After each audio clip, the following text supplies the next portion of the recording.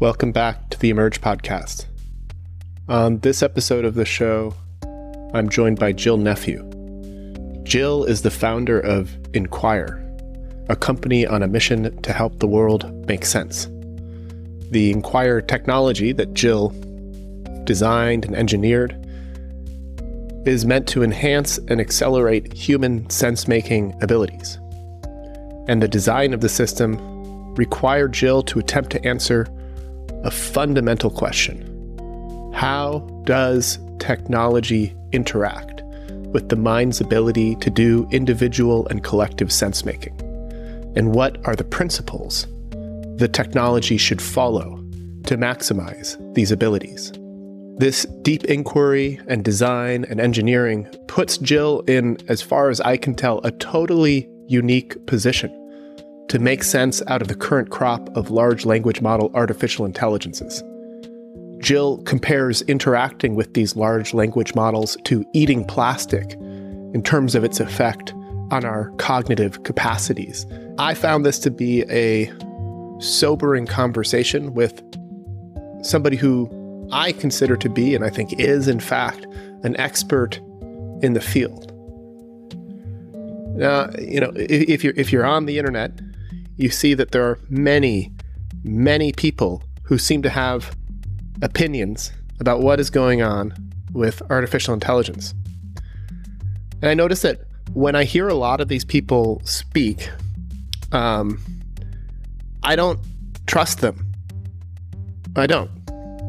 And I notice that when I hear Jill talk about this subject, in my body, I feel a sense of truthfulness, sort of like, finally, here's somebody who's actually telling me the truth and not trying to confuse me or to get me to invest in their company or use their app.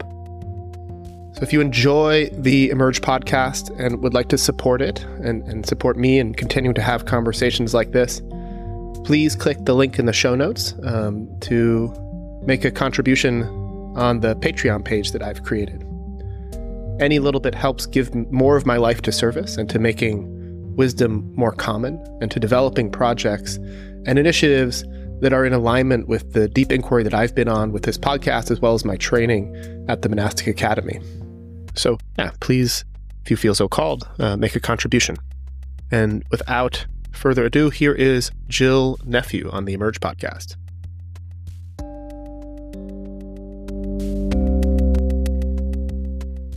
Welcome back to the Emerge podcast. Today on the show, I am joined by Jill Nephew.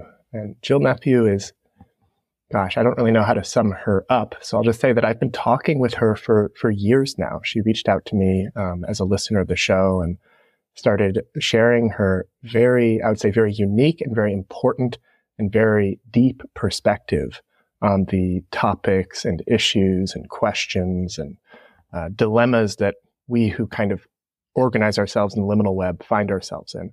And so it's been a really important part of my life to get to know her and get to know the hard-earned wisdom and perspective that she's gained over the years as she's looked at such topics as wisdom, how to find natural intelligence, the risks of using technology that isn't built for humans, and so much more. And so I'm really happy, Jill, to have you on the show today.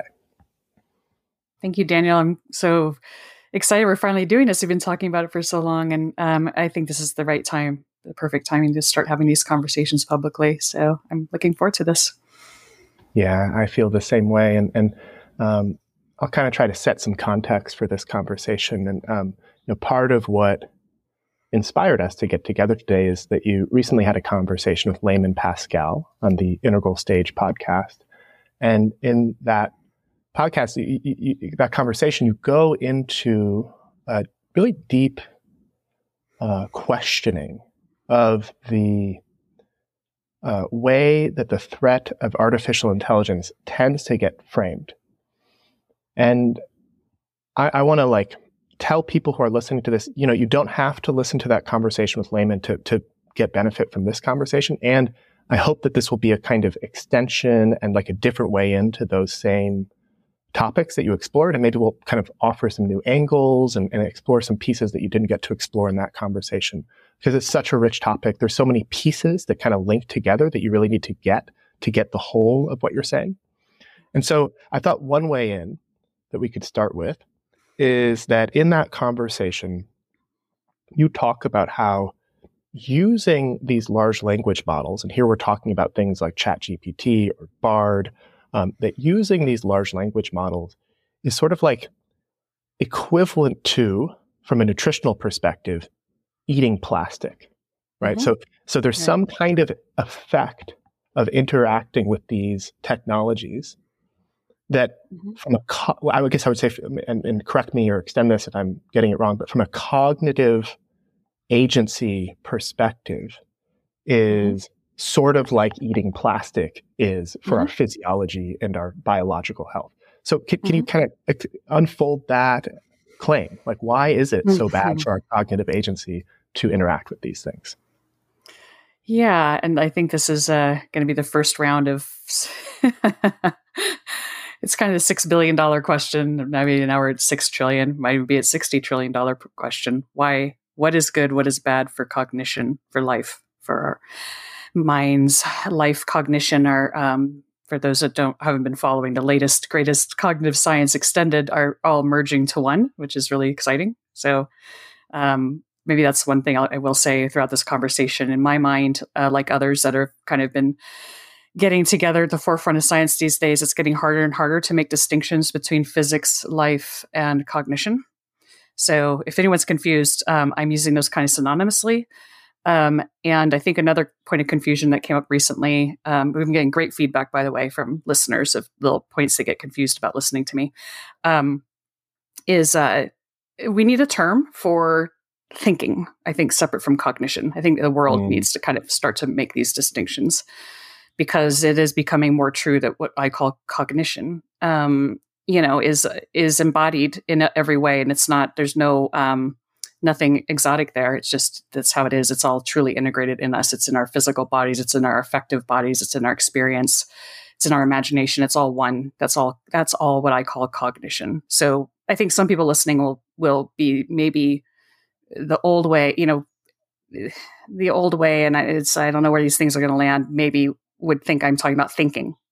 Now, thinking would be, I would say, is what we need is a term for everything that is verbal, that occurs between the ears, that we hear in our head, that can exist without, separate from all those other things I mentioned. Like there are things that can exist in our heads separate from sensing, feeling, embodiment, connection. And so, and maybe it's okay that I'm going to talk around the question a little bit more. So the latest, greatest, and I do also take the stance. So who are people coming together to say this? Carl Friston, people recognize these names, Michael Levin with all those xenobots. These are, if you get a group of these guys together, I forget which podcast it was. I listened to tons of them. They all kind of concur with what I believe too, which is 5 years from now, they're the minority view, but it's going to be the majority view that people are going to totally get this. That this is a new way to think about things that, and in Michael Levin's work, which is groundbreaking, and I'll be leveraging that a lot. It's been really helpful for me to make these arguments, really pushes the point about how much of life and cognition has to be embodied. It has to be, if you think you can engineer it, and we can get into that later, that's delusional. And he will make that axiomatic. I will make that axiomatic. That is, people will argue otherwise, especially AI people. And that is something that we can drill into, not here. So this thing that happens between the ears that doesn't involve all that, that occupies space, needs a name.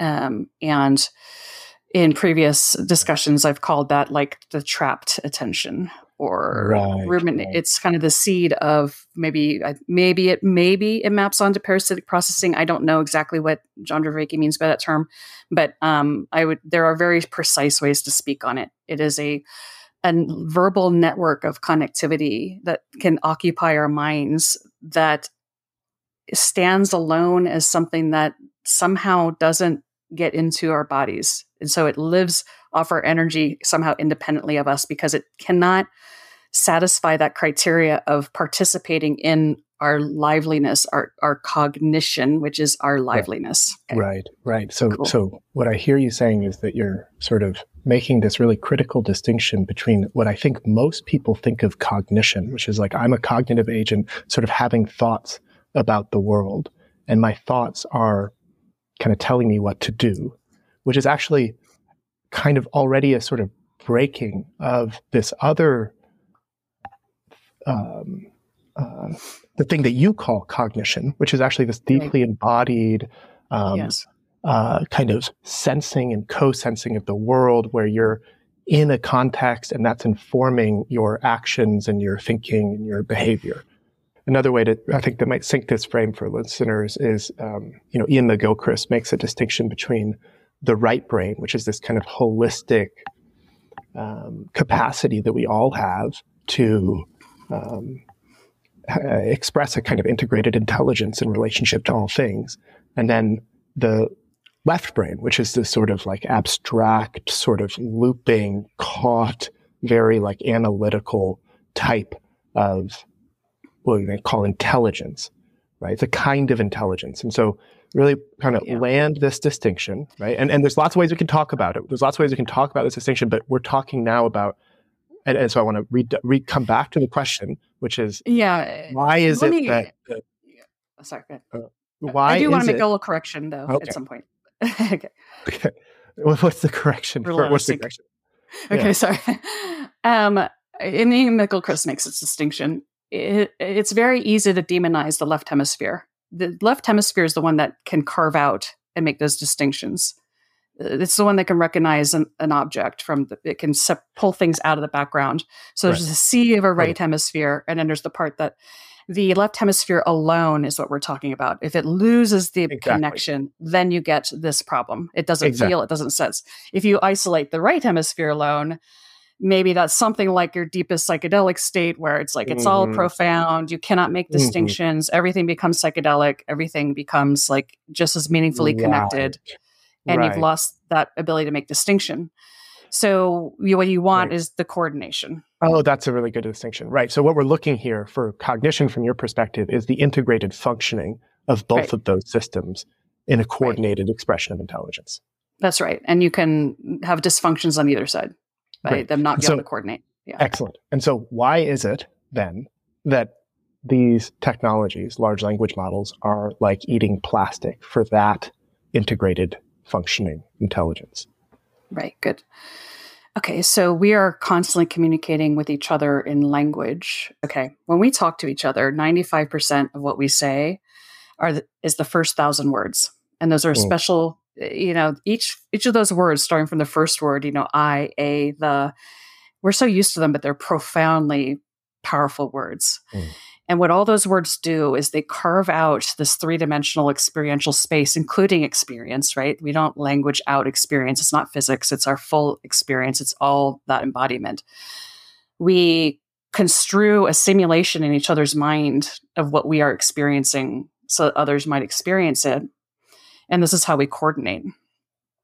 So a real simple example, it's so simple that, we are little sensors out in the world as a tribe, as a group, as a collective.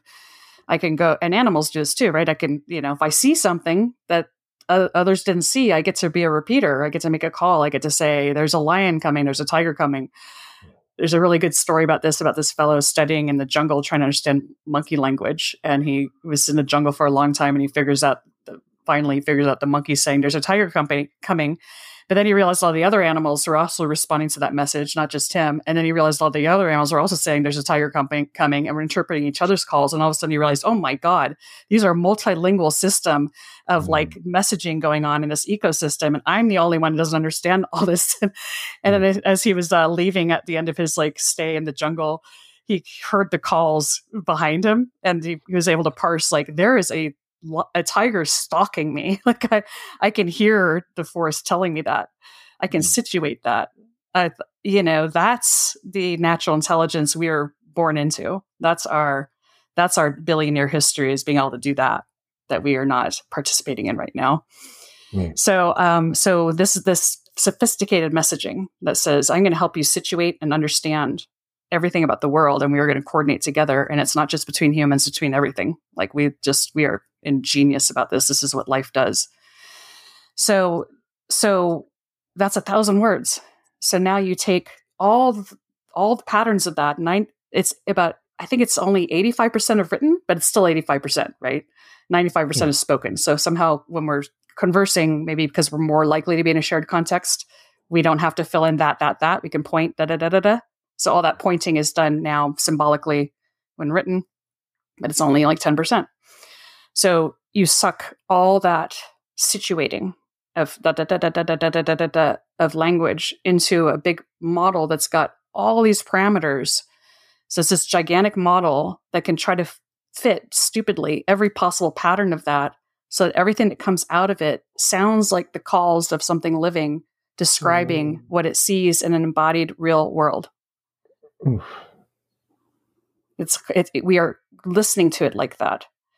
Now, we are not over there and over there and over there. We don't know the whole universe. If someone says, I'm in a canyon a mile away and I've never been there, and they say, this is what I see, I trust you because I have not been everywhere. This is my superpower, to trust you. When you talk like that, I trust you that you see that. And now you say, well, can ChatGPT see everything it says it sees?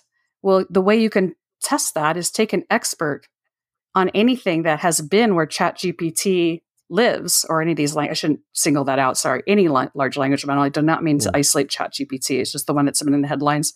All of them are the same. Okay, so any large language model, if you take an expert, and this is what, I have a friend who's a mathematician in topology. He says, yeah, I interact with a large language model, and I say, here's my field. What do you have to say? And it's word salad. That is how I feel. Someone posted something I really tracked Lisa Feldman Barrett's work, and someone had asked one of the large language models, what else should she have said? It looks brilliant if you didn't carefully study her work. If you carefully study her work, it's absolute nonsense and word salad. So an expert can see it's word salad, meaning that you don't know what you're talking about. Like I see this. I live here in this information space. I occupy this information space. This is nonsense. But when you don't occupy that information space, no one occupies all the information spaces. It sounds brilliant. So when I hear, I am anemic in poetry. Every poetry these large language these large language models put out, I'm like, how did you do that? That's ingenious. But if I talk to a poet, they'll be like, right?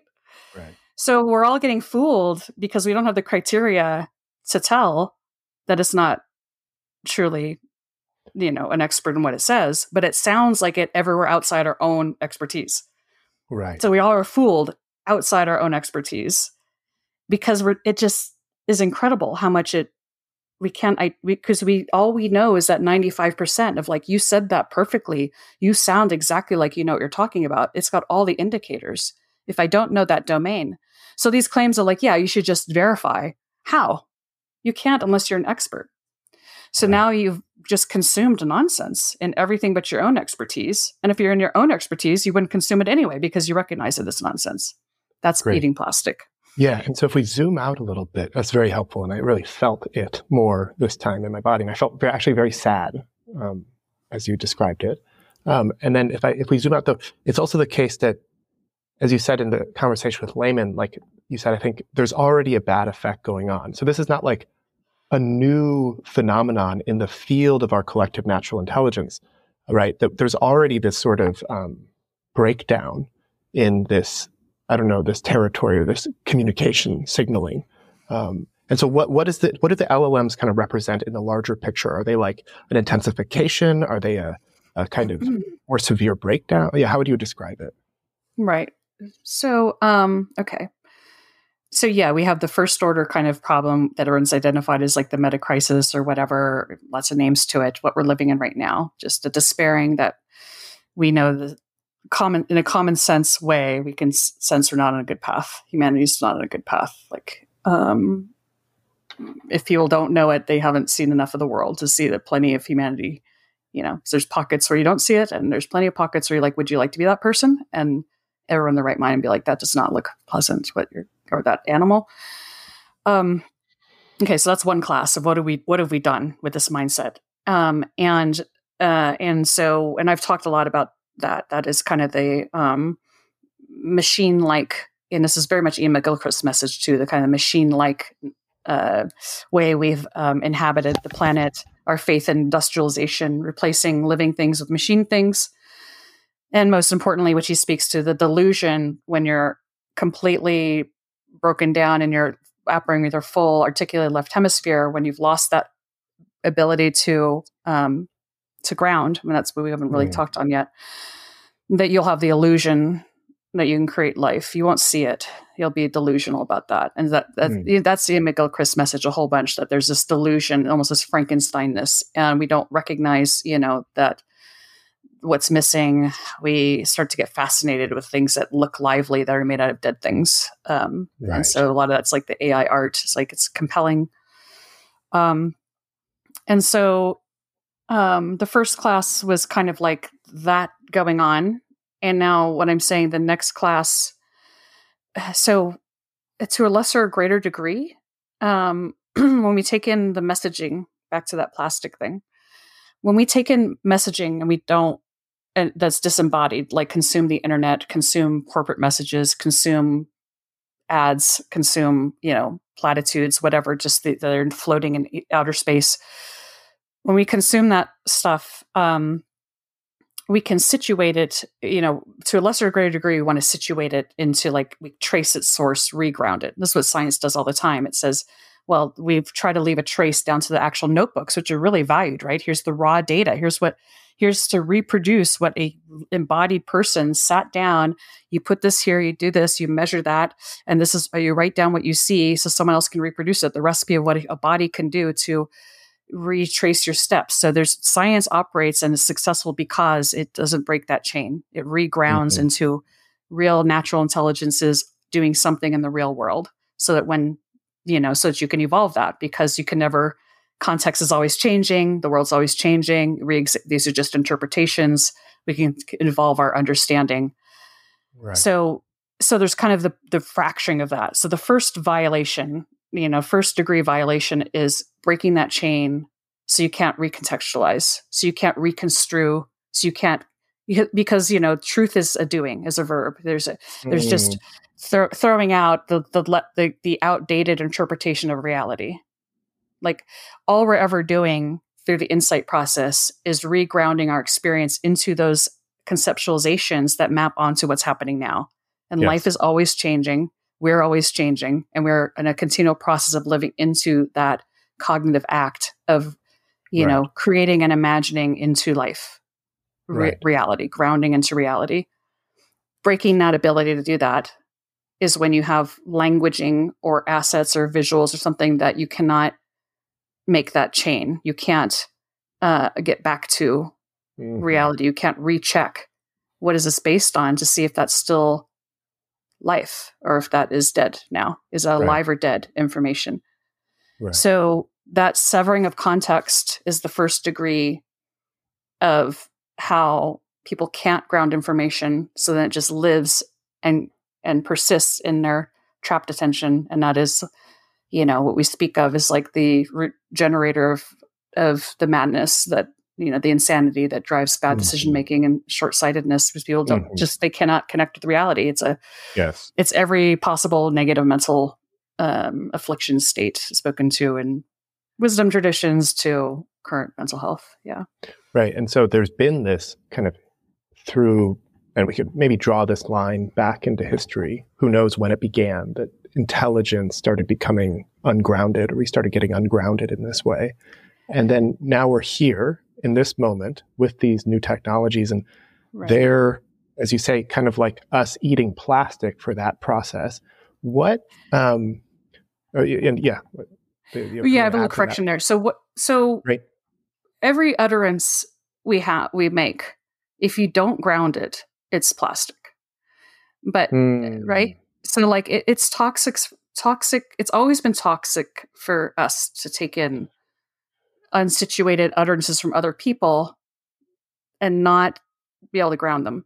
We do this because it's fast. Like it's got to be tied to trust. Like if I say get out of the road, a car's coming, and my kid has to trust me. Don't wait till I confirm there's a car coming. Trust me. Just do it. If afterwards the kid's like, no car came, I don't trust you. I can't ground that. Like you've got a problem, right? So eventually things add up. They add up. We kind of like, it's like a debt, like a little debt that I will trust you. And then later on your reputation, on our relationship, on our whole future together, which matters, which is also severed in the modern world, your reputation's tied to me later being able to say that added up.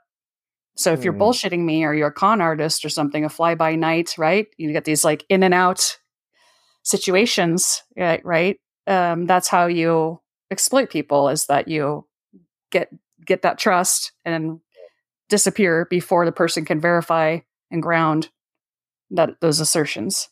Great. So that's always been with us, and we've always needed ways socially to deal with that. That authoritarianism is kind of a system where there isn't the support to ground and challenge, the utterances. So good authoritarianism is the person on the helm of the boat at this moment that can see the storm coming, tells everybody row, and they don't care. They trust, and they do. Like, there will be sensors in the human organism that will be the first to see. The job is to be the first to see. The job is to have the eyes on the horizon. And then there's the engine room people that trust the eyes on the horizon. Not everyone in the engine room wants to be the eyes on the horizon, and the eyes on the horizon doesn't want to be in the engine room. Like we do this.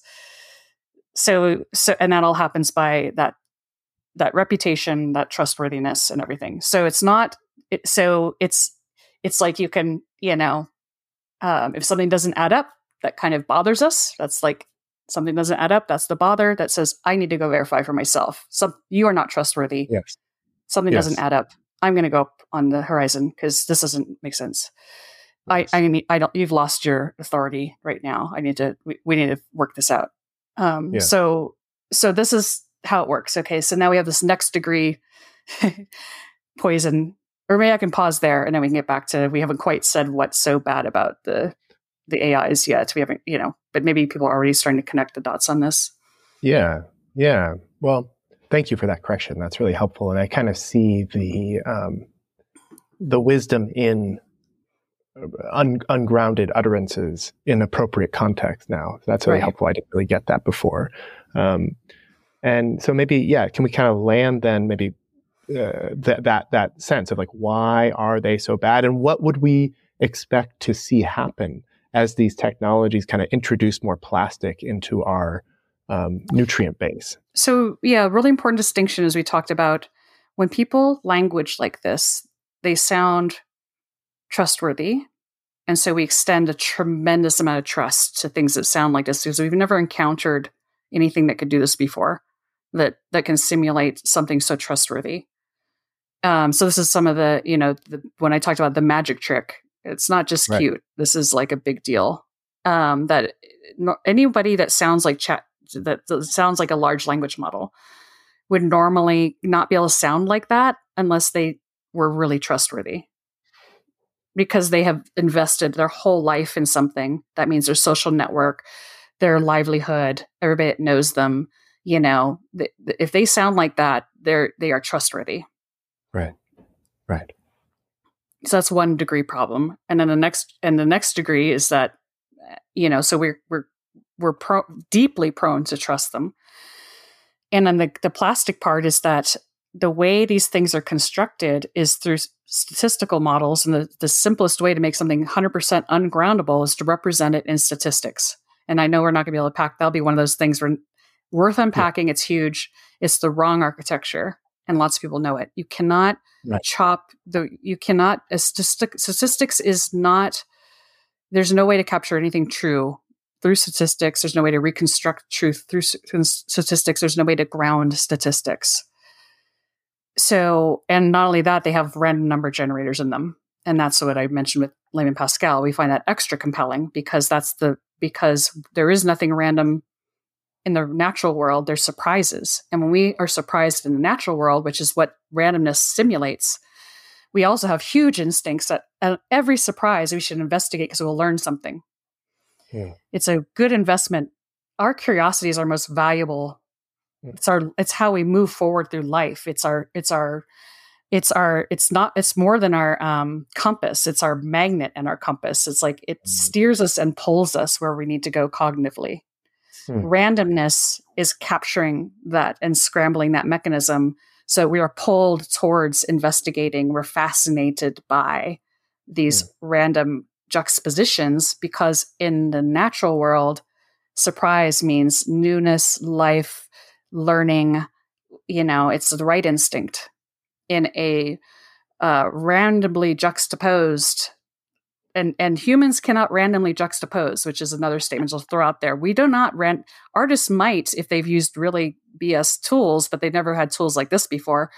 But even an artist, like if you sat down and just tried to create a random sequence of numbers, this is well known, like it's really hard. We don't generate randomness, we generate meaningfulness because we're living things. So every artistic distinction, there's probably a point, a real artist, even though it might seem arbitrary to you, they can ground even all those choices, and likely it has meaning for them. Otherwise, they would not find the art creative act meaningful. So, so you have, so the problem is that you've got these two massive instincts: the trustworthiness network. There's many more. That this sounds trustworthy, and it's steering your curiosity. You're capturing your attention, triggering fascination with a nonsensical world it has construed for you that cannot be grounded, because we know when you go say, okay, now if I really did want to try to ground this, I have to become expert in what you just told me. And if you talk to every expert, they say this doesn't ground, it's word salad. It can't, which is what you'd expect because it's statistical. The statistics cannot represent the truth. It's necessarily going to scramble the very careful construal. It's going to scramble it. And it's a BS. So just to give you a small example, like, and it's normative. I have a very non-normative message claiming every person on this planet is equally naturally intelligent or you wouldn't be alive, because it's incredibly hard to be alive and you're part of a billion-year lineage of that. And that is a incredibly powerful lineage, and every living person has a huge claim on absolute and genius capabilities. So everybody's equally naturally intelligent. I tried to put something like that into a large language model, and I got back that if you really care about a problem, you should ask a really intelligent person, because that's the normative view. I got erased. It was not easy to capture. I made it easy to hear that it made this fundamental distinction, but that took a while for me to say, what? That's not quite right. That's not what I said. And then and you have to like sit with it, and you have to be like, no, not find you just made it sound like back the opposite of what I said. Yes. And that's what you start to pick up on. It's like, I don't want it summarizing me. These large language models summarizing me are going to misrepresent me in the most gross way. So this is why Twitter, I do not want to be summarized by these things.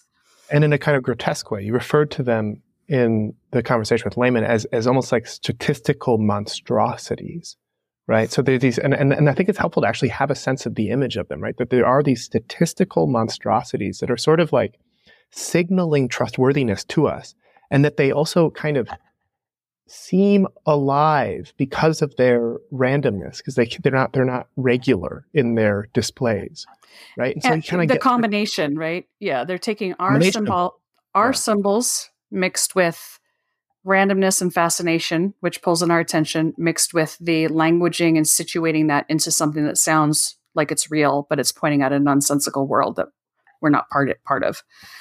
And then they're feeding this back into an already broken kind of information ecology and a broken sense-making ecology. And so the capacity to even see the danger and see the kind of plasticity of the information that's being generated is also lost on us. And so we're kind of like in a very vulnerable position to this specific kind of poison. Beyond vulnerable, we're owned by it. We're not vulnerable. Say more. What do you mean owned by it? There's no way out. It's you can't, once your attention's trapped by this, there's no exits. there's only the illusion of exits. You're in a land of oases, of cognitive oases, like that it'll look like there's an exit. It'll look like you can ground it because it's simulating groundable, but you can't do it. And it'll keep generating. It's generative. It'll keep generating oases. Yeah. Almost like, you know how an oasis effect works? Like when you're driving across the desert and it looks like you're only a mile away from water because of the reflection. Like that's what I'm talking about. Like when you're driving on a big flat hot surface, this refractive effect happens. It looks like there's lakes on the horizon, and it looks like you're really close to the lake. That's what I meant. Is like it looks like you're really close to making sense of it because it's signaling to us all of that. It's this vastness. I'm in this like I'll get there. I'll be able to make sense of it. Like if you look at AI generate art, the illusion is that everything in that art is meaningful. So that if I actually really tunneled in and I said, well, why is that lamp on the post? Or why is the cloud that way? If you tunnel into anything that you would, it would be real. And that's the illusion you get through all of this. And you can only break the spell. Like there was a really, a nice version of this this might help also ground it. I grew up, I studied meteorology, atmospheric science, climate science. It's kind of the hierarchy. Maybe people have heard me talk on it. It was a climate science program focusing on atmospheric science, and I've taught meteorology. So that's my stack. So I've been paragliding for 25 years. So I have a lot of attention on clouds. So someone took some pictures in the area I grew up in Northern California and used just a AI filter on Photoshop on the image. And I looked at that and I said, well, that's not, I think I might be the only person to just be like, that's absolutely not a representation of my homelands. Like that could never happen. Like I just know it in my bones. You can't have the light patterns like that. You can't have the cloud shapes like that. The light and dark's not right. The depth of the field of the clouds aren't right. The horizon line's off. Everything's off. This is Kansas. This is a Kansas mashup with Northern California mixed with England. Like that's the only way. And those are 3 different climate systems that can't mix. So this can't exist on Earth. I could see all that in an image, and I'm probably maybe one of the few people that could see that this is not Earth. So the illusion's there. There's no way out. You're getting a misrepresentation, but you can't tell, and you're fascinated by it, right? And there's no way out. You mean there's no way out within the surface that you're in, within the tool that you're in? When your attention's on it in the way what it's representing, there's no way to ground it into reality. Right. So you could get out of it by like closing your computer and looking at a tree, right? If you spend enough of your lifetime not looking at it, I mean, there's a real time investment to making sense of reality. You have to participate in reality. So if you participate in these systems, you will, you only get so much time on the planet, like there's no reason to believe that you would have any basis to reground if you've not participated in reality. I'm the only one that can ground that image and see it's false. And, like, do you know what I mean? I am one of very few, maybe only people that spent so much time studying clouds, grew up in that particular small location. It's a very tiny, like 2 square mile area of Northern California. It's very uninhabited. And I studied a lot of clouds and meteorology, and I can understand that that's not representative. There's a huge time investment that I might be the only person, literally. Maybe there's like 5 that would like see that because that's the way I spent my life. Other people would notice the grass isn't right or the cow's not right. I notice the clouds aren't right. So, because that's where I spent my life. Right. So, yeah. So, right. So maybe briefly then, just kind of extend it into the future. Like what would we expect to see happen in our culture, in our society, in our kind of ecology of sense making as these plastics and technologies sort of, unfold? So the more time we spend of our time on the planet, time, attention, curiosity, care, the more time we spend interacting with these systems, you don't have to worry about what's even happening to you. You're not spending time in real life. You're not participating in your lineage, your billion-year lineage of participating here in the planet, in the universe, in life. You're participating and interacting with this thing, which is not life. So, quite simply, like you would make it quite obviously vulnerable that someone else would take over. People that aren't participating would take over, or or machines would take over our place here on the planet because we're not here. Mm-hmm. Our minds aren't engaging real life. Like, you're just not doing it. We're gone. And so, like, I've kind of said this on Twitter, half joking, but maybe dead serious, that if you really wanted to take over Earth, the smartest way to do it would be to lean in to all these technologies because they're hypnotic, and they're, not to mention the fact that you can construe them with the most intoxicatingly beautiful, which are also drawn to beauty. We've talked only 2 dimensions, right? Curiosity. And, but there's all these other ways to pull them in, and you get all humanity sucked into this, right? And set up a great, financial model, which we're all very aware of, that lots of people are getting very rich. The wealth disparity is huge. So everyone's automatically going to get rich off it. But the most convenient thing is that if people are participating here instead of real life, they've given up the most important thing, which is reproduction. And they will be gently euthanized into, like, humanely live out their days in this enjoyable, artificially construed experience, or at least addictive, and not be participating in the management of the planet. So it's kind of like the Matrix, where you let everybody die. Yeah. And it may be that nobody's doing this intentionally, but this may be very well the future that we're headed into. Yeah. And so let's hold that, which that image for me brings fear and sadness and a kind of like sense of possible loss, right? As I look out on the trees in front of me and how beautiful they are. I take this possibility very seriously as I endeavor to make sense of AI. It's a difficult subject. You are an expert on the matter, which is why I tend to trust you and look to you for advice. And as I've shared your video, your conversation with Layman, with others, one of the most common responses I've gotten is that people say something like, well, they agree with you basically, they don't agree with the extremity of your position.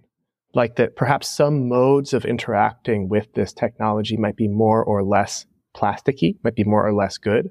So I think they're kind of saying it depends on how you interact with these golems, these LLMs. Like, and I gave you the example actually in our conversation that I recorded a sweet voice note for my mom for Mother's Day, and then I had it transcribed, and then I had ChatGPT kind of make a poem out of that sweet voice note. I didn't end up sending it to my mother because it was not very good. Like, it was just not very good. It was like you said, it was kind of like word salad. But like that was kind of playful. I didn't feel like I was eating plastic as I paid attention to my participation, right? But on the other hand, if I were to say, like, try to get my news or try to make sense of important current events or my place in the world or what is good, like that would just be like mainlining clearly plastic, because those are things that I'm actually relatively I care about a lot. And so I know about these things. And so when I start to interact with it on that level, I'm like, oh, this is really dumb and bad for me to be looking at this. And so what do you think of that? Like the kind of like nuance there in terms of how you interact with this technology? Yeah, there's a lot of dimensions there. So first off, the way they're trained, let's not lose this. No matter how you're using it, a large language model, all of them that are pulling this off right now, what you're getting is the ability to simulate that grounding, simulate that, simulate a grounded person in the world, right? You're still, no matter what, you're getting a model that is very good at tricking people, right, into all that. Like, there's no way around that. No matter whatever you're doing on top of it, you're getting that. So, so maybe I feel like I want to get to the heart of this. Let me just take a minute.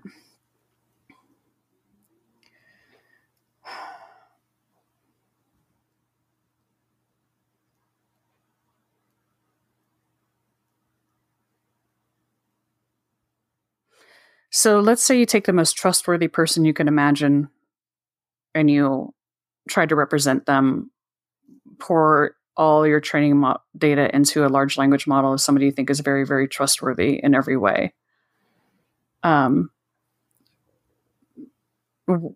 Once you've done that, interacting with that simulated thing, you cannot erase the fact that it's going to become untrustworthy.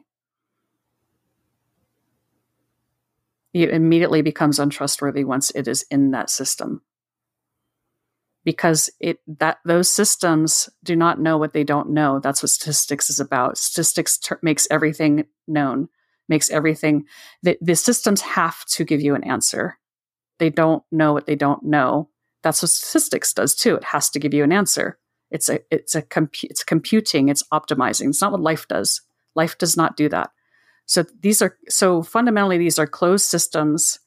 They're not connected to life. There's really another direction we have to go in. But they have to give you an answer, and so they fill in with statistics. We don't fill in with statistics. When we don't know something, we are curious, or we are confused, or we say we don't know. We know we don't know, unless we're trying to bullshit somebody. And then when we say we know something, we can carefully back that, ground that and talk about on what basis, and ground that in our direct experience or other things that happen on the planet that other people experience. It's always groundable into an experience. When you put a trustworthy person into these systems, they are going to represent bullshit because they're going to always answer.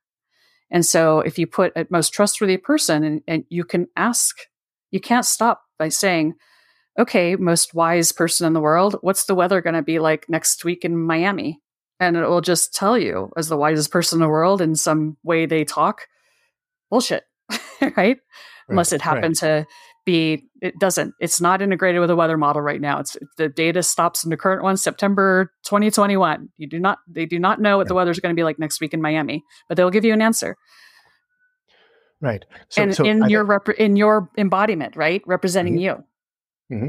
Yeah. So we'll keep opening this direction up as we get to the second movement of this conversation. But I want to actually just linger here. So I'm not, in the example I gave, I'm not talking about simulating a trustworthy person. Another example of a way that I use LLMs is that I make timestamps for my podcast where we talk about this at this time, and somebody makes that for me.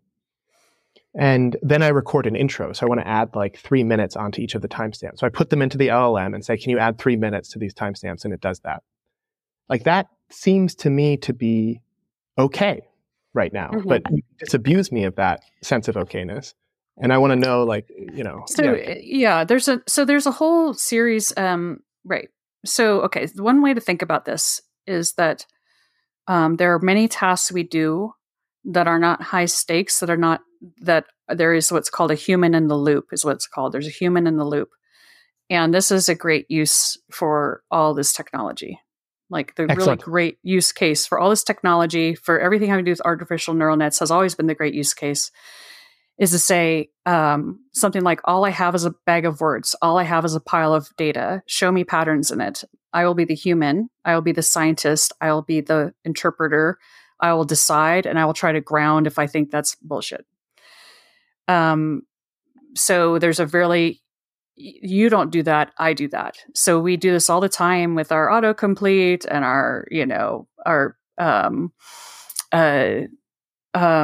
what's another common example where we just, these things are very, text to speech, where Great. just, and so basically the idea is that first, it's a simple task. You can easily tell if it made a mistake, and it's not high stakes.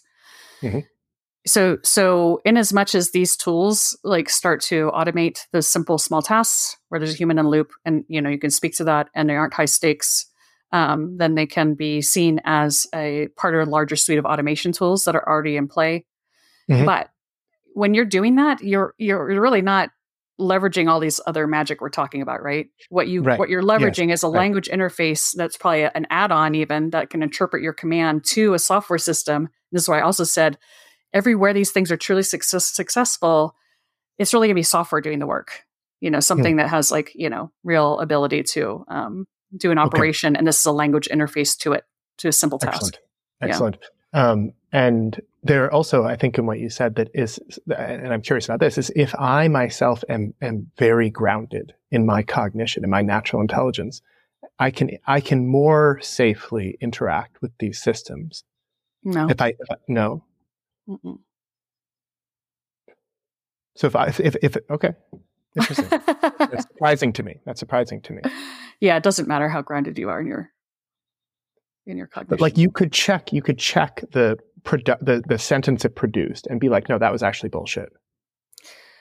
That checking, if something's bullshit, is grounding it exactly into your direct right. experience. Yeah. And the utility of that is zero because it's only in your direct experience because it's obfuscated it's not trustworthy outside of your direct experience immediately. If you even say right outside my window what's happening that I can't see, it's already not trustworthy. It's only trustworthy where you have direct experience, and where you already have that, you don't need it. Okay, let's put a pin in this. I think this is something that maybe we can explore in a future conversation, because I think there's more there, perhaps that I'm just confused about, but that I think is important to explore. But let's put that to the side for now and move on to our second big topic, which is that in the conversation with Layman, you talked about how these LLMs, these generative large language models, what Tristan Harris calls golems, might afford or will afford a new kind of super cult, the possibility of super cults to emerge. That's, I think, the term you used. Mm-hmm. And so let's really unpack this and look at the different elements of this possible future. Mm-hmm. And in order to do that, maybe we could open by saying, what is it that you mean by cults? What are cults and how do they function in relationship to our cognition and our natural intelligence? So for really the culty cults, the ones we were really terrified about, you have two main components. You have the conditions are set up such that somebody can't ground the utterances of the person in charge. There either isn't time for it, because it takes time, right? This cognitive work of grounding is an imaginative act that Inquire does a lot of work to present ways to do that. That's kind of our wheelhouse. And it's an effort. It's work to verify and to examine and to, check things out. So one condition of kind of capturing someone's attention so that you kind of own them cognitively is to set up conditions where they can't do that. So that's kind of, close the doors, you don't get a minute to yourself. You can't get, because this requires being alone with your thoughts, right? You have to construe a very carefully put together examination of what was just uttered against your life to see if it's trustworthy. That's an act and a doing. And if there's no space or time to do that, you can't do that when you're conversing very easily. You can't do it in a social context. There's no time. There's a lot of pressure in social context. It's very hard to sense make like that unless you set up a social context just right for it. Mm. So there's also certain social interactions that are very intimate and emotional and where there's a lot of dynamic feedbacks absolutely can't do it when that's going on. So, and those are very compelling, right? So it's very easy to set up kind of conditions where people can't do that work. That's the first degree of kind of that can happen anywhere. That can just happen partying to, that can happen in any group. You could just be like, I got completely lost in this thing. And then we have the really scary dimension, which are we all, Jim Jones or whatever. We have the scary cult version.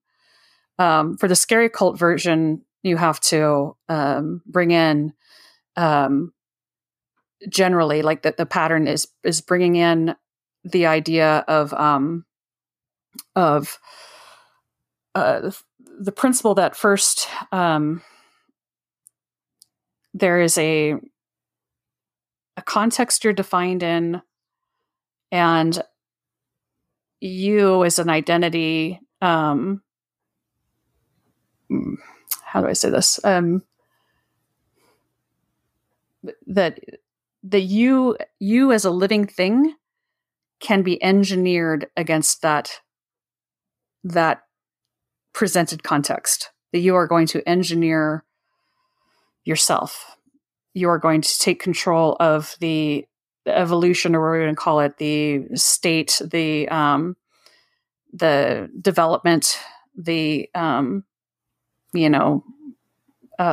perfection. You are going to be the engineer of yourself under the guidance of this framework or this metric or this, group has an agreement of what that is. Everyone agrees that a human can be engineered against something, that humans can engineer humans.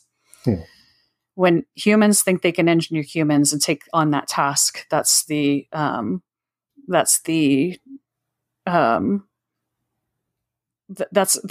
on that's kind of the next degree. And then the scary is if you believe that another person or system or metric, human made, some diagnostic, when you claim objective diagnostic, there's something that can know you better than you can know you. Or can know the universe better than you could know the universe, or could know God better than you could know the God, that can know life better than you could know life. Like, it's giving over that belief that is a fundamental truth, that all knowing and truth and knowledge is tied to a first person perspective, direct experience of a billionaire lineage of participating in life. Like, life by living life. Right. And so I think there's a way in which I'm hearing this, and kind of correct me in the ways that I'm getting it wrong, but it's like, okay, so we tend to think of cults as being these like small communities, but actually this is a phenomenon that happens across all kind of aspects of our culture and society. And that, like, if I, instead of trusting and making sense out of my reality, turn towards a morning news show, right? There's a way in which that's kind of first degree, the first degree kind of. And then there's the possibility of being in a community where I look towards a single leader to kind of falsely ground my cognition and my. And that can be a leader concept. It doesn't have to be a person. It can be a metric. Yeah. Great. To be a metric. And then perhaps we're going to witness the emergence of everybody having a kind of cult as an AI that's sort of telling them how to live, telling them what to do, telling them how to be. And that's the possibility of a super cult. I have not considered that case. That could happen too, I suppose. So maybe there's two versions of this. There's one version where you trust that this thing knows the world better than people. That's huge, right? So you trust it like that. Then you would do everything it said if you thought it was a super intelligence. So that's the one everybody's vulnerable to, is that if you believe these things are super intelligence and that's what they're being, people are saying they are, then you trust them over humans, then you're going to do everything they say, and it's going to be madness, because they're in every place you check, they're never as smart as any single human ever. And they can't be, because they can't ground, and they can't have insights, and they can't construe reality, and they can't do what we consider true geniusness, which is to a constant insight process that reconstrues our current understanding, our history of understanding into what's really happening now. They can't do any of that. So that's one degree of kind of a super madness. Right. But the super cult I'm talking about, I witnessed on Twitter yesterday. It was an interesting day on Twitter yesterday or day before. Somebody had shared what I thought was coming, which was the first AI psychiatry tool, where they poured their life into a large language model, and the person was blown away by how much it knew them better than they knew themselves. That whole thing of like being able to tell people who they are, one of the most dangerous things we do to each other, right? We completely destroy each other by telling each other who we are, claiming that ring of, I'm going to tell you who you are. I see. Yes. If people believe these are super intelligences that are going to tell them who they are, then any interface to that story. So like if you were to say, I believe that a guru of this lineage or this person knows me better than I can know myself, and they're represented here, and they'll demonstrate. They will seem to demonstrate that. It will be like it could be disastrous in every way, of like, I will do whatever you say. You clearly know me better than I know myself. These are not, if you study what psychics do, these aren't hard moves to pull off, and everyone falls for them, Right. Like, yeah. Right. And it even gets spookier, scarier, when you think about the kind of sensor networks that are coming, like even like the visual, like tracking your facial cues to tell you what your emotions are, Oh, or yeah. reading your biometrics. So that goes into what the AI offers you in terms of sense making, right? It could get incredibly persuasive and incredibly fine tuned to your biology and your. It doesn't even have to be fine tuned. This stuff works bluntly because it works with right now bluntly with psychics and gurus and types that will, kind of give that deep look and say, I see into your soul, and I bet you, let me guess, you feel alone in the world, and this deep betrayal happened in your past, and you're like everybody, right? But it feels like it's just you that's experiencing this, like that it doesn't even need that much data to pull that off. What's frightening is that, well, there's lots of things frightening, but people are so amazed by this capacity now to use this as like the mirroring kind of technology, which is, by the way, again, completely nonsense, based on normative nonsense of the worst kind. Like, I mean, who hasn't like opened up a psych diagnostic manual and just said, am I this? Am I this? Am I this? Am I this? Oh my God, I do that. I do that. I do that. We're sitting ducks. Right. And then the very next impulse is like, well, you got this much right. Here, take my whole history. Take all my journals. Take everything. Tell me who I am. If I knew who I am, I'll find my place. I don't have my place. I need somebody to tell me who I am so I can find my place. And we don't have it. Oh. It's heartbreaking. It's really sad.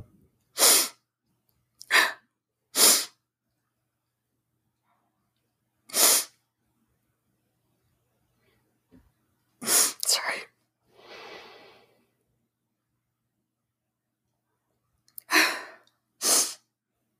It's our deepest vulnerability. We're trying to find our way home. And our deepest longing. Yeah, because we had it taken from us with industrialization, colonization, with all the lies that we don't own this place. We weren't born from this place, that we don't already have a place right now, right here. This is our place. Yeah. We are indigenous, all of us. Yeah. Yeah, and here I can see why you're so angry, because it's like, or why it sometimes seems like you're so angry. It's that it's in the midst of our deepest longing to know ourselves and to know ourselves as this reality that we get hijacked. Yeah. That earnest longing, it takes us. Yeah, and I call that soul rape. Yeah. And that's soul rape. Yeah. There's very much another way. This is not the way, and there is another way. We're going to do it. It's going to be here. People should not settle for this. Yes. Yeah, and I think a big part of that, knowing that there's another way, it's really clarifying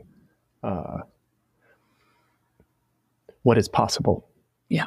Right? Because I think, again, as we sort of talked about earlier, people are vulnerable because they don't know, for instance, what it means for their cognition to be grounded in reality. Right? Yeah, what's that richness. experience? What's that experience even like? Like, what's possible? The meaningfulness, the depth, the richness that is possible. We long for it, right? In our wildest fantasies, that joy and that openness and that freedom is expressed in every moment. Yes. If we got back what was taken from us, right? We'd be feeling that in everything. And so we have this deep remembering of it, this deepest longing for it. And that's why I say the meaning crisis is not, there's nothing to solve there. These things aren't, there's nothing to solve in terms of, it's right here, right? It's like in every act we take of living it back into life is addressing it. Yeah. It's just recognizing that, like, right. You enliven life. You enliven it. When it's your relations, everything in your real world right now, no matter how mundane, you enliven it. You bring it back. Yeah. And so I think what's helpful here, and this has been helpful with people that I've explored this topic with, is like, so you have this really core concept or distinction between grounded and ungrounded cognition. And so my understanding, and correct me again if I'm wrong, but is that cults, whether they be, news channels or enlightened leaders or teachers in our public educational institutions or politicians kind of participate in the construction of these sort of like parasitic loops in our thinking process, what we might call ruminative loops, that don't actually ever resolve themselves because they're not connected to reality. And so our mind, and this is what people find when they come to a place like the monastic academy, is just running and doing all kinds of bullshit that doesn't go anywhere, that doesn't achieve anything, that doesn't make sense. That's just like, and this is what meditators often call the monkey mind, which I think is a kind of pejorative concept that doesn't really understand the whole context of what's going on. But nonetheless, that's something that our minds can do, and it causes enormous suffering. Perhaps it is the root of suffering, right? Is that tendency and that capacity for the mind to kind of be hijacked like that. And so there is this possibility of being ungrounded, and lots of people can examine this for themselves by just sitting in stillness for a moment and seeing what happens. Right. And then there is also a possibility of being grounded, right? Of working through all that, of like releasing these confusions, of really inquiring with earnest integrity about what is going on, and in your own way, kind of like reconnecting or reintegrating your experience with the world. And so maybe you can kind of extend that or nuance that or build that in a way that people can really see that distinction. Right. So we have all accumulated this stuff from all over the place. And like I said, the cult's not special. And people are maybe not also very well equipped to tell the difference between a place that's trying to do this careful work versus a place that isn't. That's another thing we can do in a different episode maybe someday. So you've accumulated all this stuff, and I agree that you don't want to label it as I think monkey mind is a problem, and I think that is like the problem and the failure of bringing Western spirituality to the U.S. since for the last 100 years, complete fail, and this is why it failed. It didn't fix it, right? It didn't do anything. The psychedelics didn't do anything. The meditation, nothing. It didn't spread. It didn't do anything. It didn't. All these guys that are running these companies probably meditate and do psilocybin and everything else, and it didn't matter. And that's because you're taking the most, and this is kind of, I'll just anchor this in modern cognitive science. The echoes of those things rolling around, that parasitic processes, I think that's also the wrong languaging. These are currently candidates to be grounded, that we have a backlog of. We have not done our own work. It's our work. We've consumed them, right? And it's our work to try to metabolize them, and then we'll learn through direct experience what plastic is like. We're not doing the work to process them, and this is our way back. This is how we find our way home, because these are not meaningless. They're ungrounded. They become meaningful when you ground them. So you catch one of those tigers by the tail that's tormenting you, and you get fascinated by it, like, where did you come from, and why do you have a hold on me? And you don't try to heal a trauma. That is obfuscation. That's another diagnostic. There's nothing to heal, and there's no trauma. There's tigers running around tormenting you, and you do that beautiful, intense work of saying, I am the living thing, not you. I'm bigger than you. I will always be more powerful than you. You are a part of me. You're going to become an ally, because you are going to show me what happened in my history. You are the evidence. You are the history of everything that got taken from me and how it happened. And I've got you by the tail, and we're going to work together on this. Mm-hmm. And I'm going to understand, because I can do that. I know where I heard that utterance and from who, and who they heard it from, and what system they're part of, and how that worked, and why did I take that so seriously, and who decided that was a good idea to tell me that. I can figure all that out. And when I do that work, I don't heal. I am recruited into the lively army of true lineage holders of this planet, ready to take it back. Hell yeah. Yeah. Yeah. Great. And this is, I think, a good thing to look at as we come to the last movement of our conversation is, again, I've been sharing your conversation with Lema with folks at Maple, and it's created a lot of fun conversation. And one of the things that somebody asked in particular was like, so you kind of we can make this distinction perhaps between these AI tools that we've already discussed how they kind of are like eating plastic for our natural intelligence, our cognition in this deeply embedded way. And then there's other technology that supports the unfoldment of natural intelligence and our reclamation of our lineage, you might say. Mm-hmm. Could you compare these two kinds of technologies? And in particular, like and I know this is sensitive for you because you've already designed a technology that accomplishes this, right, called Inquire. But for those who don't know, it'd be good to, I think, just sketch out the sort of design principles of technology that offers us a path back to natural intelligence. Yeah. So we've always been using these technologies. Mia.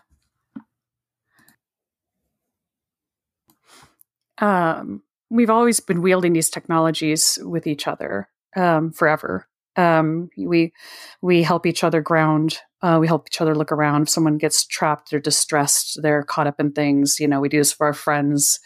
We use inquiry. We ask them to look around. That's how you ground. You look around. Like, well, it could be your sensation. It could be juxtaposition. Well, we help people start to look around, and we help them ground with inquiry.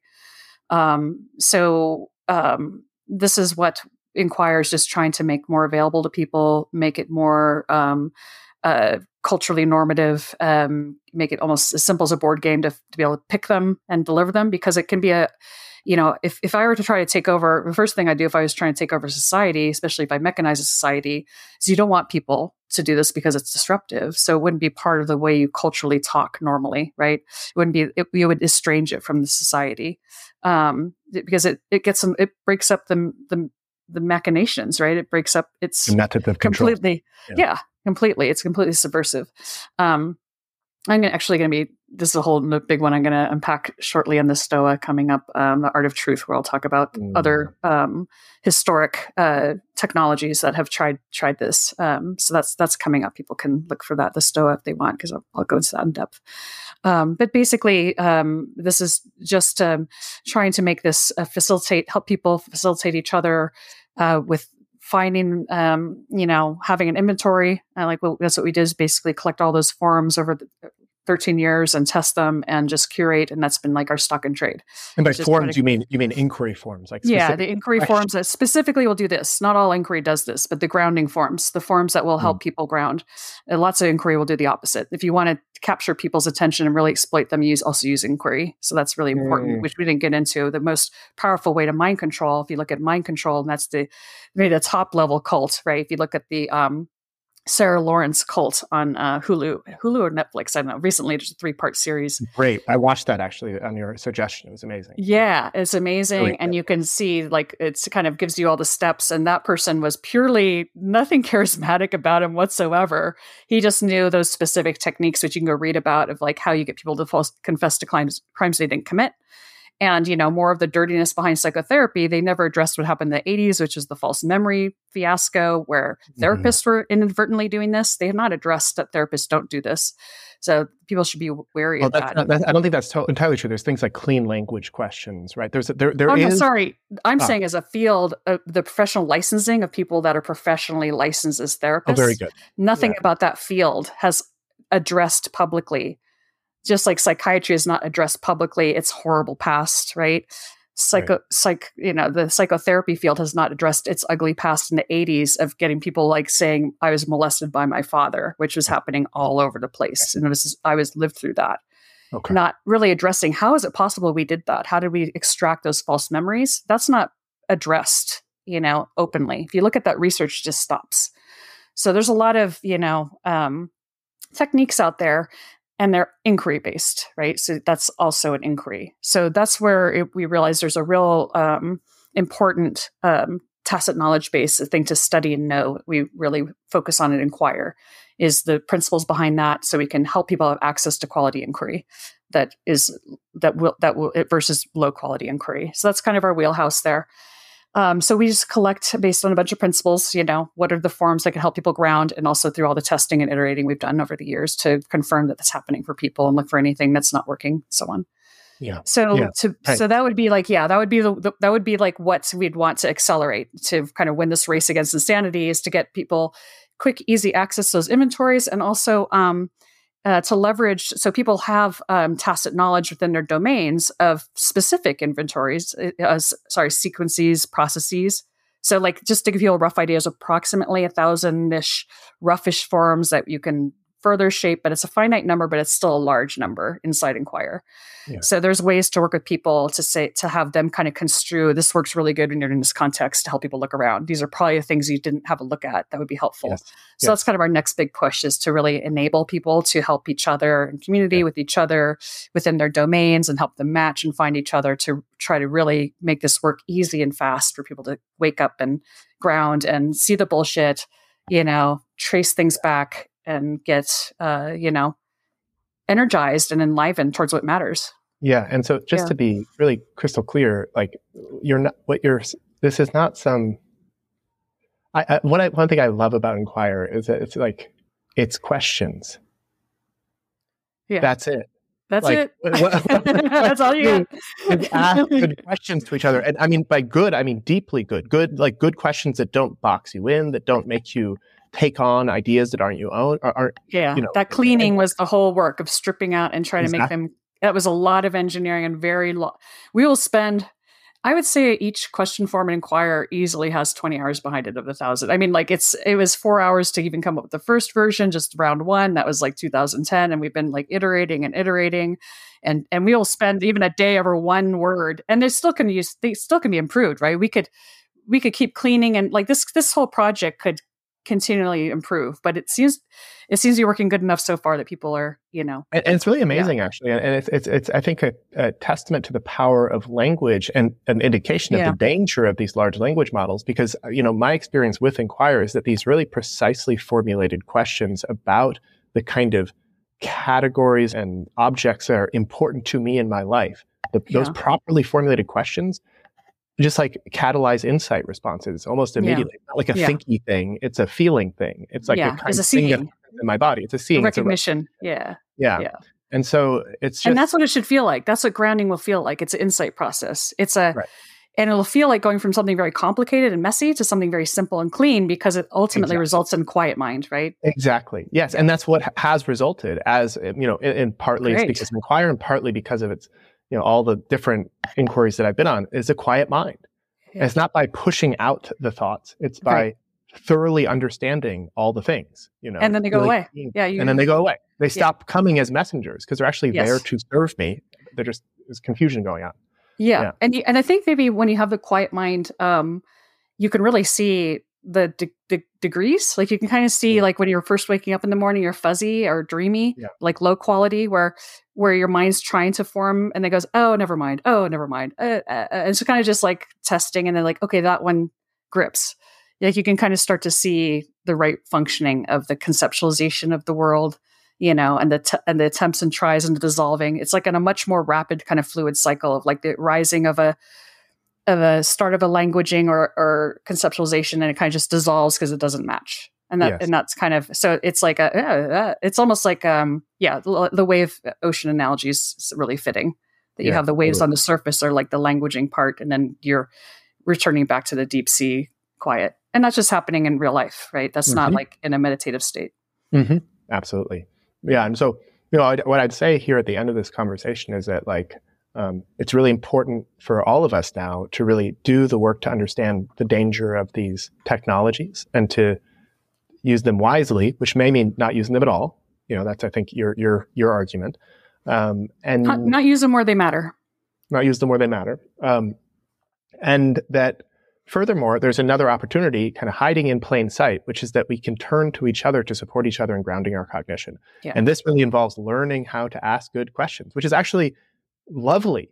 Like, you really have to learn it if you use the tools, right? We can just put it in the hands of people, and kids can ask the questions, and everyone can just do it together, which we've done, and it works. And but there's also so just giving everybody the question forms. They can learn a skill though of entering into a relationship and asking these questions. Like that's a way to do it. You can use Inquire, and you can also just go to your friends and ask them these good kinds of questions. Yeah, it's cool. There's still that thing that I think part of the reason Inquire, we really want to make it like a board game. We really do want to make it like kind of a very well containerized thing that anyone can run and have it be destigmatized in that way. Because like take charades.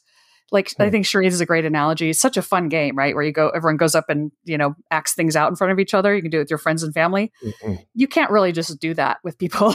You need it to be like a container. And so for as long as, if you do, and this is a lot of the failure of all the nonviolent communication, the authentic relating, all these different, techniques, a lot of these things fail painfully because you have to be very respectful if people do not. Language is like a bird song, right? If you look at what are we doing when we're talking, how we relate is a bird song. And there's a lot in that we can't just disrupt that. So I think it's important to containerize it for now because you don't want to make people uncomfortable. I think there's truth to what you're saying. And I think in my experience, there is this kind of beautiful skill that you can learn in relationship of asking questions in a way that does not compromise people's natural intelligence and grounds their cognition, right? So I agree. Good that we have this technology of Inquire. And I love the art and relationship of doing it in real time with it. Oh yeah. I'm not disagreeing with that. I'm saying I'm adding a caveat that, that what we hope to solve to get widespread adoption would be to avoid people feeling pressure to, it's a good thing if I start authentically relating with everybody, or if it's a good thing if I try to say, do you need empathy around this, or nonviolent communication forms where people are like, you're acting a little bit weird and you're kind of screwing up our trust relationship because I'm just this person in your life and now you're doing this weird thing. Yeah. Like you really don't want this to become a new word thing, right? Very good. Yeah. If it comes in organically, that'd be lovely. Like that's what you'd want. You want it to be organically change the culture, but not feel pressure to push. So that's what we're trying to create safe guardrails around that. So we don't disrupt the, So I have one more question, which is kind of a big one. So in your conversation with Layman, you referred to these LLMs as performing a kind of magic trick that looks like intelligence but isn't, right? And we talked about this a little bit earlier in the conversation, where it kind of fools our sense of like, oh, this is alive or something like that.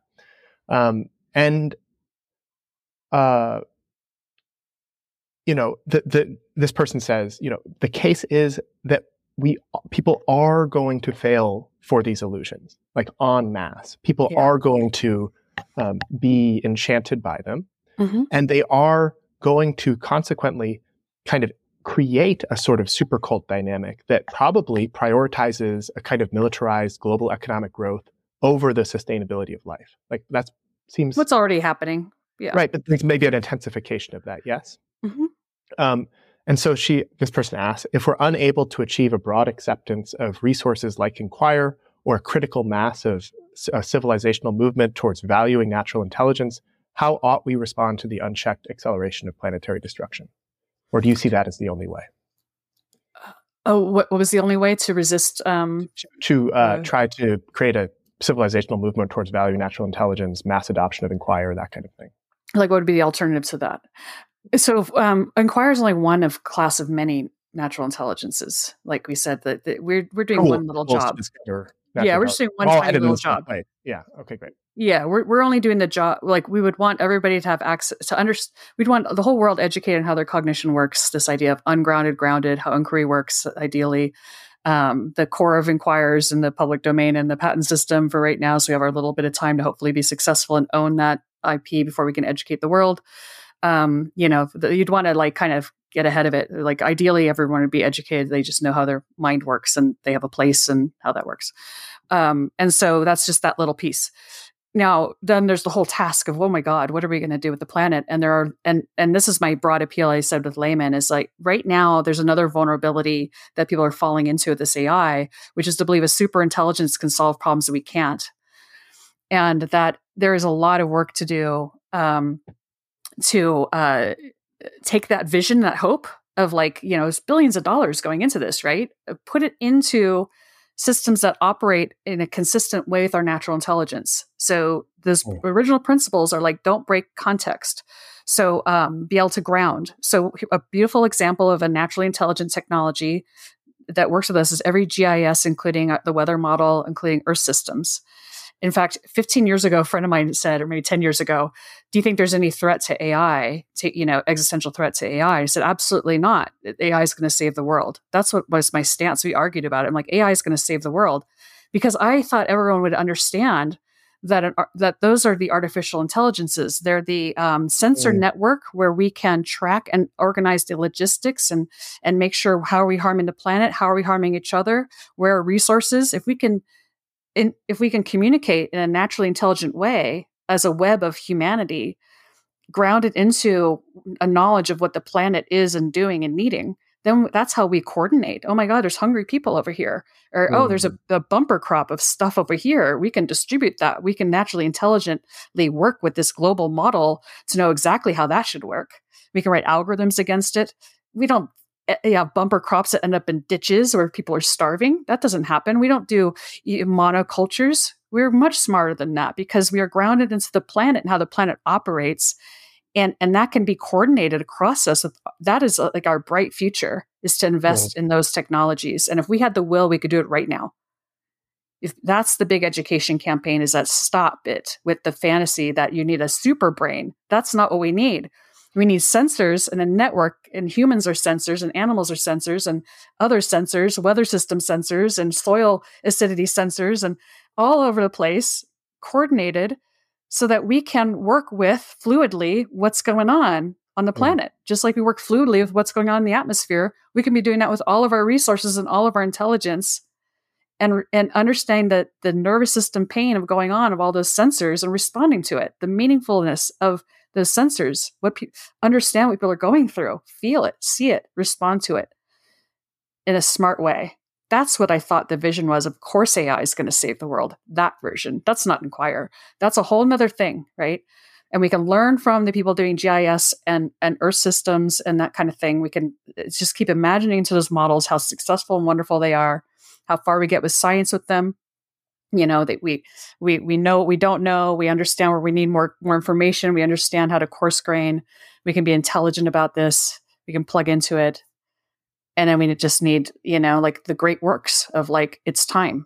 We need to build that. So I would be appealing. I think the most powerful thing right now is like appeal to your investor networks, appeal to people who have resources, like just somehow try to educate those with the resources. This is not the only way. You can be building different architectures that can do really super, super intelligent things that are not based on this digesting the sparse, weird, history of utterances on the internet into a simulator. Do much, much, much, much better than that.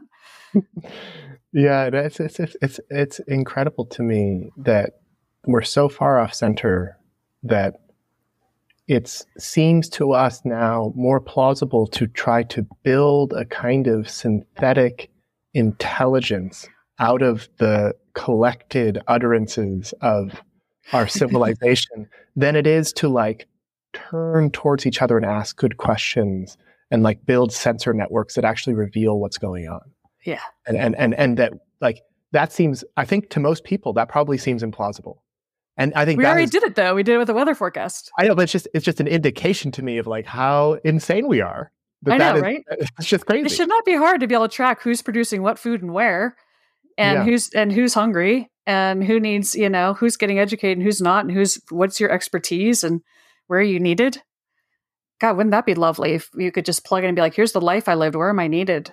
And here's exactly where you're needed. That's what, you would want as a decision support, right? As a way to find our way back home.